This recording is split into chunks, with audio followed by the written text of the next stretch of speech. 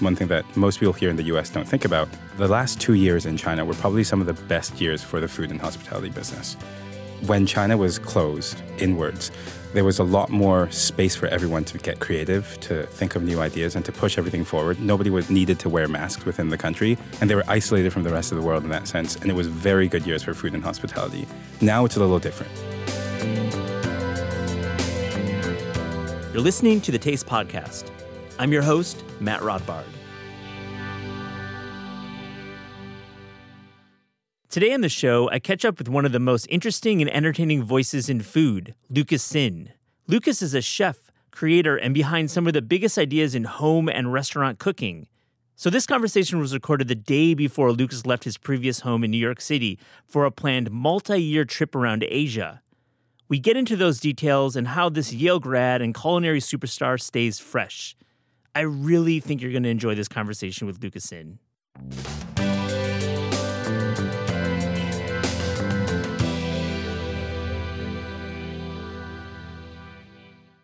Lucas Sin, welcome back to the Taste Podcast. Thank you, Matt. So I texted you literally like 24 hours ago, and I saw on Instagram that you were like doing some kind of going away drinks. And I'm like, yo, what up? I want to make sure we catch up. What's going on? And then you come in and I'm like saying hi in the lobby, and you're like, I'm moving tomorrow. Yeah, tomorrow morning. I'm going to China tomorrow morning. I'm flying back to Hong Kong first. Okay. Eventually, I'm going to be based out of Shanghai. Okay. I'm from Hong Kong originally. Yeah. A lot of us kids, you spend a little bit of time in the U.S. for school and for work and all these things. And eventually you perhaps forget that you're Chinese, that if you keep harping on about Chinese food, you have to do your China time.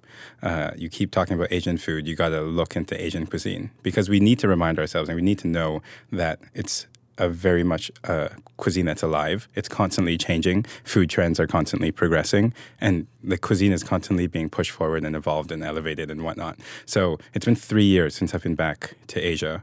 So this is my opportunity to go back, and why not go back for a little longer? So you're making this decision not based on an opportunity, but more so based on you need to see what the hell's going on in China. I think so. I mean, there's a lot for me to learn. I was very lucky. Before the pandemic, despite having restaurants here in the U.S., I told my team and the people I was working with that I would like to take a monthly sabbatical. So every month I would be able to backpack and cook through China. Usually I would pick one city or two and figure out where I would want to learn, what I would want to learn, and go out there and just try to learn it as quickly as possible before coming back. And it was a good refresher every year to like just be in China and to see how food was going.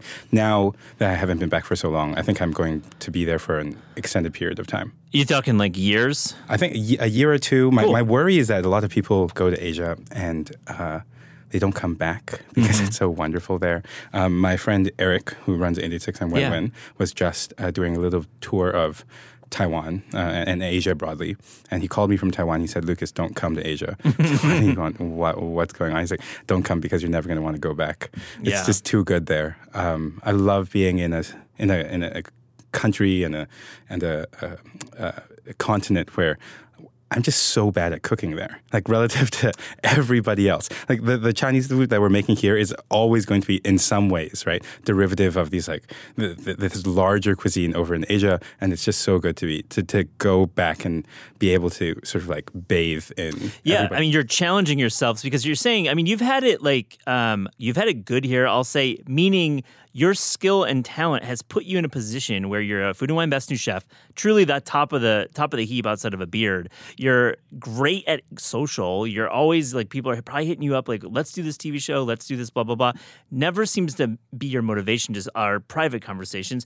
But clearly you've had your skills have put you at a level here, but what you just said is you have to go to China to like be broken down in a way, right? I suppose so. I just find the cuisine and cooking as a way to like talk about culture. I just think it's so infectious, and at the end of the day, I'm just a food nerd. I'm just very excited to continually absorb like everything from the modern techniques that are being developed to the traditions that I don't know yet. Yeah. It's just a long-term education, I think. Yeah. Absolutely. It's forever education. I mean, you can't say you stop learning. So let's get down to the brass tacks. Like you've given up your apartment in New York. So you're going to Hong Kong, you're probably going to see some family, right? Yes. And then you are moving to China. So where are you moving and how are you going to move through to China? I think part of it is like being like water, right? Kind of Bruce Lee. You need to, I think I'm learning to embrace the uncertainty of this travel. I'll give you a bit of a backdrop. Before I settled, and when I was learning how to cook, I was cooking in Japan. And the way I was cooking in Japan was I just had my backpack, I had my bandanas, a couple of Band-Aids and my knives, and I would just make my way through Japan with a JR pass on the Japanese railway system. I would go into a hostel, ask the people who ran the hostel where they like to eat. I'd go to those places to eat, and then I would ask them the next day if I could learn how they were cooking, what they were cooking. I'd offer that. I'd scrub all your dishes. I'll break down all the cabbage. I'll do the things you don't want to do. I just want to learn here. And that sort of 50% of people said no to me, probably. Maybe 50, 60% of people said, no, absolutely not. Who are you? Get out of my kitchen. But the times when they've let me stay have been the formative years of like how I learned how to cook, really, before I had settled inside of a restaurant. And I remember those years. I was much younger, but I also remember those years being sort of years filled with sort of curiosity and wonder, and you never really knew what was going to happen tomorrow, let alone next week or the month after that. So I think I'm going back to Hong Kong with a little bit of that mindset. And in order to navigate let's call it just like the contemporary situation of like Hong Kong and China, you need to have a little bit of that mindset as you're going forward to like learn that cuisine. Can you do this in China then? Can you actually move from city to city freely and like post up at a hostel and do the same thing? Sure. I think COVID is very different there. That's my thought right yes. away. You see the headlines. Yeah. Obviously, our headlines here are very skewed. Hard to say what's accurate, but it seems COVID has shut down China. It is significantly more difficult now than it was last year. But we need to remind ourselves, and this is one thing that most people here in the U.S. don't think about, the last 2 years in China were probably some of the best years for the food and hospitality business. When China was closed inwards, there was a lot more space for everyone to get creative, to think of new ideas, and to push everything forward. People were spending. Nobody needed to wear masks within the country, and they were isolated from the rest of the world in that sense. And it was very good years for food and hospitality. Now it's a little different, right? Given the lockdowns and given a lot of like the political and social pressures. So we'll just need to see how to navigate that moving forward. But on the periphery of China, like Hong Kong and Taiwan are open now. Japan and Korea are open. Yep. Those are all places that not only are great places for food and for learning, but they also have a relationship with Chinese cuisine in the broader sense of the term. So you're going to visit Japan and Korea. We talked about heading to Korea in December. Yeah, I really, really miss Japan. I started cooking there, right? I think it's been 7 years since I've been back to Japan. I'd love to go to Korea. I think modern Korean cooking is the most exciting thing to me in New York City. I'd like to see what the reference points are back in Seoul, for example. Completely. It's part of our book that we're working on, Korea World, is like discovering and trying to distill the modern Korean scene in New York. Korean scene in New York is wild. It is, I mean, I'm glad you brought it up because you have a lot of credit and you know the players, but I mean, it's lapping Los Angeles. No shots at Young Bun Society. You guys are great. I love Young Bun. I just had amazing meal No there. shots. I'm just saying what's happening in New York, with some of the smaller places and like pop-ups is crazy. I think there's economics there that I don't fully understand with regards to how the businesses are built and how money is loaned and how design is done with a lot of these modern Korean restaurants. But every time anyone asks me, where are the places to eat in New York now? I think modern Korean cuisine is a great snapshot of what New York stands for, right? Absolutely. Let's get into some of what you've done in New York, because this is like our exit interview. We're going to call this an exit interview for a couple years. You'll come back, obviously, sooner. But I want to hear about Nice Day, because when I had you in last year, you were just starting to get Nice Day off the ground. I love your food there. It's solid. I mean, it's some of my favorite, Chinese fast casual cooking in the country.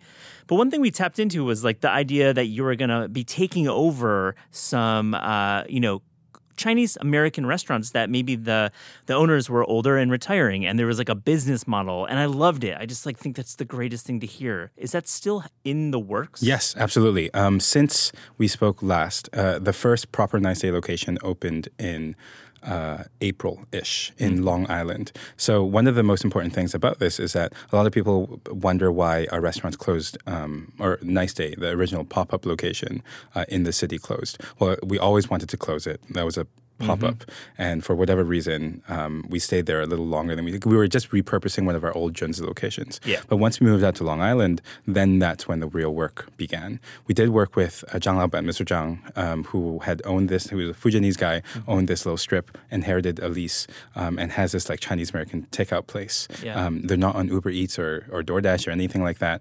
They just had that 200-item menu, and he was operating out of there. He wanted to get out, didn't know how to get out, and we worked with him over the course of a couple months to build Nice Day in its place with the help of Mr. Zhang. What's the food like? We've reduced the menu size, but our best sellers are still going to be chicken lo mein, General Tso's chicken, spring rolls, egg rolls, and those classics. We did add some things like cheeseburger egg rolls that some people think that Lucasen is the cheeseburger egg roll guy, and I think this is the salvation for Chinese American food. That's not the case at all. No. We put that dish on the menu almost as a joke in the beginning, but at least as a conversation starter, right? Like the kids love it. It's a silly, ridiculous thing. There's almost no finesse to it. It's two items mashed together, but it is delicious. And It's gluttonous. completely delicious, utterly delicious. It's like the best type of way cheeseburger is served. And mapo mac and cheese is also like one of those things. But at the end of the day, the crux of the menu is still very much chicken lo mein, chicken and broccoli, and those dishes. So let me ask you about Nice Day then. Are you approaching businesses? Is there like an inbox? Because I still feel like this is like such a small thing right now, and it's going to get bigger. It has to get bigger. I think there's a lot to be said about the Chinese American market and how it's moving forward. I believe last time we also probably talked about some of the inherent weaknesses and difficulties that Chinese American food is facing today. A lot of it has to be updated from the back end in terms of the supply chain, in terms of sustainability in a large sense of the word, also very much in terms of like the people and how the labor is structured and the team and the people are structured. So I think Nice Day is starting to address little parts of that, starting with, as you mentioned, working with the previous generation from real estate, a build out, and sort of a business model perspective. Let's talk about Shy Boys Club, because you and Eric C. have had this kind of roving pop-up, and it's really fun. I know you just did a dinner with the New Yorker. It looked cool. What's the future now that you're moving to China? The problem with working with somebody that I like so much like Eric is that we don't take ourselves seriously enough. So Shy Boys Club has always been sort of this like amorphous, floating pop-up collective. We had a lot more structure before the pandemic when we were able to cook every single month and come up with new ideas. I'd love to see Shy Boys Club take off as a general idea. Maybe there's a way for us to like continually put out ideas without having to cook together. I would love to see, if travel opens up, a Shy Boys Club pop-up in Asia. Maybe in Shanghai. It'd be cool to take it international that way because, again, I don't think there's anything that Eric and I like more than being bad at cooking in the sea of people who are so much better than us, and to like absorb all of that and try to translate it as much as possible through our own lens. You mentioned it twice. I have to ask, so articulate, why are you so bad at cooking compared to these my pork Chinese chop chefs? rice is not as good as the guy who's been doing it for 30, 40 years. And it's always going to be that way. And part of it is also nostalgia. Maybe part of it is just, I don't know what it is. Because we call it Chinese food here, but back over in China, we just call it food. And if there's so many people cooking it all the time, there's always going to be this. You're looking for, the Japanese term for it might be shokunin, right? You're looking for those people who have really dedicated their whole lives to making this craft. Yeah, they're masters, right? At times, it's not as pretty of a story. At times, this is just what you do. There's no romanticism in it. Sometimes there is. But you don't get those stories here because at the end of the day, Chinese food is really quite young in America. And what we're doing is going to feel like it might be sort of like cutting edge because it's a very new cuisine. Or we found a noodle that was vacuum sealed 4,000 years ago in China, which is to say that we've been making noodles in China for 4,000 years. Yeah, I get that. Everything on since then. Imagine all of that other stuff. Chinese food probably came to the U.S. in the 1850s, maybe last 170 the original years. But with I would say like the early 1900s is when immigration really popped, and then of course. And imagine those ideas. Not like they don't have as much time to develop those because the techniques don't have as much time to be refined and so on and so forth. But anyway, yeah. I want to ask you about Americans aren't mastering these cuisines or these dishes or these specialties because of capitalism in a way. You got to like move on. You got to like actually grow and scale. All these terms that we hear. Of course, there's capitalism in Japan and China, but there's a little different culture, right? With the mastery of a single rice wrapper. Sure. I guess my question is do you believe this is the future of China and Japan? Or do you think China and Japan are going to actually continue, be more like America eventually? I think you're right when we think about those masterful, oftentimes mom and pop shops that serve like one single thing, right? But I will also say, and this is, I think, a really important thing that I've learned going back to China since becoming a chef, is that there is mastery and technique and scalability as well. A lot of the best meals that I've had have been in locations and restaurants that have, 20 to 200 locations. I had an amazing fish hot pot that was cooked on a beautifully patented and designed hot pot stove that was induction. Imagine an espresso machine, but massive, and the capsule is just a hot pot broth, and it pumps stock into this thing, and then you like open this vacuum sealed bag, and the whole fish slides in, and then you put it on the stove. You click one button, it's cooked to perfection. Like that's scalability, and there's technology involved, but that's not mastery, right? Yeah. It's a new sense of like innovation, and again, I think oftentimes when we think about food, yes, there's the shokunin aspect, there's like tradition aspect, but we forget that future-looking Chinese food and future-looking Asian food more generally can be a great source of learning also. Yeah. Point taken. I think there's no answer here, but I feel like when you are traveling and you're kind of taking these notes and you're absorbing, I feel like you're gonna feel like you're not in America in a way, but you're gonna there's like a special sense of mastery, right? And it's like I'm trying to like articulate, like it's honestly. You can't teach it. Like it's like about patience, and we are impatient as Americans.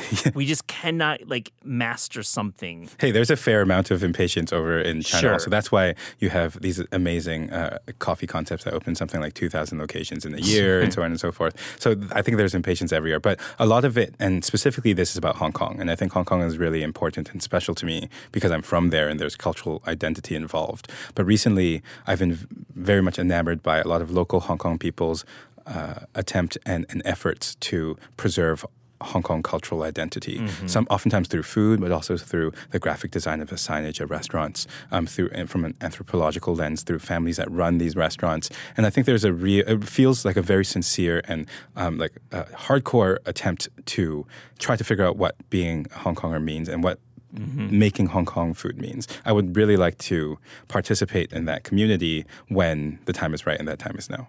Do you feel right now in the next 12 to 24 months, let's just like focus on America for a second, and because you're really tapped in with trend and future like the chef world in America. Like in the next 12 to 24 months, do you feel like there's going to be a sea change here in America that you're seeing, that you're like the future wave of anything? I mean, there's one of my favorite things about being in the food industry is that you always feel like you're on the precipice of something. I know, you always feel like right? Something big is going to happen. I'm not a trend predictor. I love how Korean food has developed as just like a model broadly for any sort of like, in this case, for Asian or like, I don't know if foreign is the right word, but like cuisine from outside of America, right? Yeah. To see it occupying different price points, to see it occupying different types of cities all throughout the U.S. I really like Yangban, for example, as occupying this sort of like diner, grocery sort of space, but with like very, very intentional cooking versus also Atomix, right? Yeah. One of my favorite restaurants, very high end. Like it's a really wonderful New York restaurant. It so happens to be Korean. I would like to see more, more foreign cuisines, called like cuisines from outside of America, become established in the American sense like Korean cuisine has in New York. That it just is. New York is built by immigrants. It's just filled with the fabric of this like multi-dimension, multicultural thing. I'd like to see different people occupy all different price points. Let's talk about your trip to Mexico, because you were just in Mexico cooking dinner, right? You had some guest chef gigs. What did you see there in terms of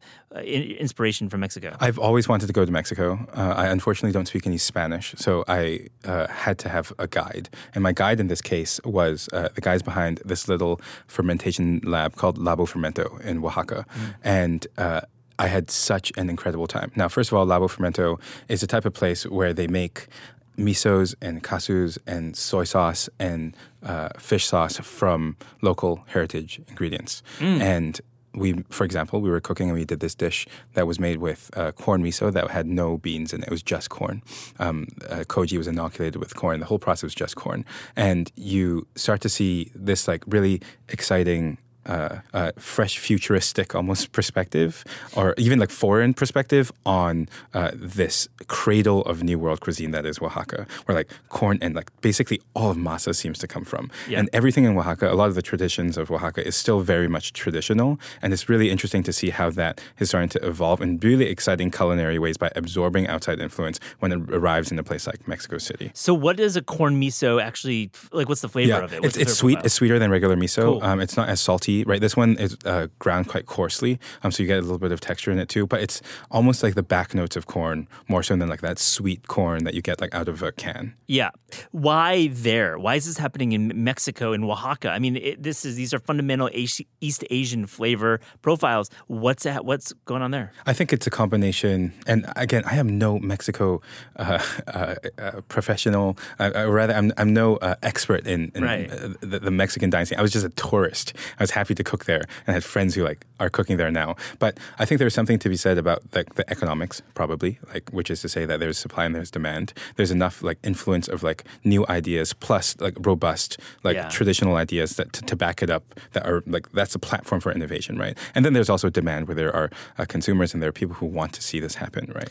So we have a few more questions. You're literally running out of here because you're moving tomorrow. Getting this is on a our plane. Interview after all. Now, media. So are you doing any TV or any kind of anything that like you're excited about? I think it's really important when I'm doing media, especially like a chef like myself, who I really like cooking, and cooking still like primarily I think is what I enjoy the most.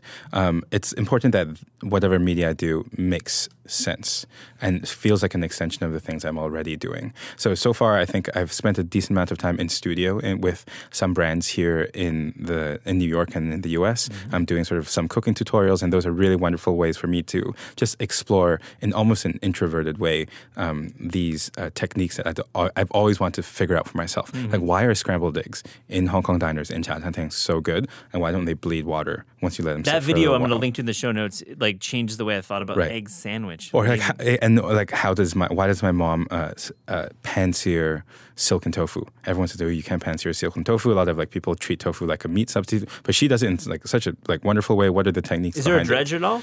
You could put on a dredge, but you don't need to. I think a lot of it's just like being careful with the tofu, but a lot of it's like drying it out, finding the right moisture content, knowing when to flip it, fish knowing spatula? when to trust it. It depends on if you're using a non-stick pan, but it's a fish spatula, rubber spatula. Rubber will work. Yeah. Okay, so you've done a lot in studio, but are you going to maybe flip over to like Bourdain style reportage? Because I feel I have you're no naturally Bourdain style. Well, that's me speaking, not you. I'm kind of kidding, but like reportage, like you in the field would be kind of fun. I'd be down with that. I would love to do something like that. I think, I don't know.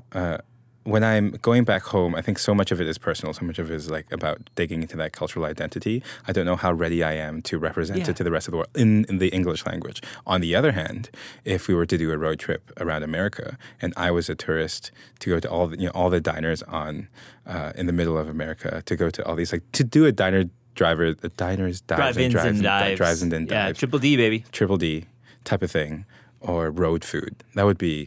I think that would be quite fun. But for the Chinese audience in Chinese, that's what I was reading when you were interesting. Like for Chinese television? I just did it to myself because I love being in situations where I don't quite know what's going on. Yeah. But you're trying to make sense of it through your lens. And my lens oftentimes just happens to be Chinese food. I mean, I thought this is what you were saying, but I would love to see that in like a U.S. network or a documentary or something. That'd be fun. We talked about road food in the past. Yeah. And this leads to my final question, which I asked you a year ago, but maybe it's changed. Lucas Sin, we asked everyone on the Taste Podcast if you could write a cookbook or food culture book without the burden of budget, meaning you have all the money in the world, or the burden of time, meaning that you don't have a deadline. You could do this for 5 years. You could do it for 10. Right now, what would that book be, Lucas? Did you what did I tell you last You said time? road food. We were talking about... I said road food? And I love that idea. I love that idea. I have a second one. Yeah, let's I go. would love to write a Hong Kong book to try to understand Hong Kong cuisine.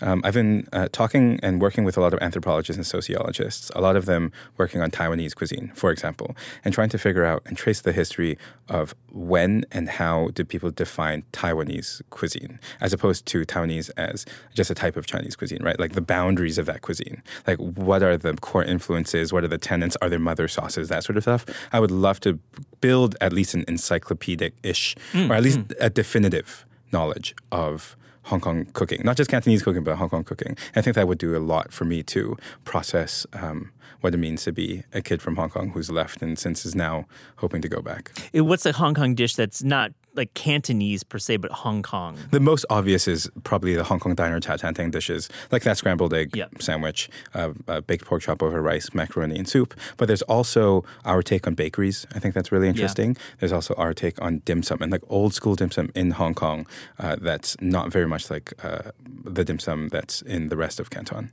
Lucas Sin, thank you for joining the Taste Podcast. Thank you, Matt.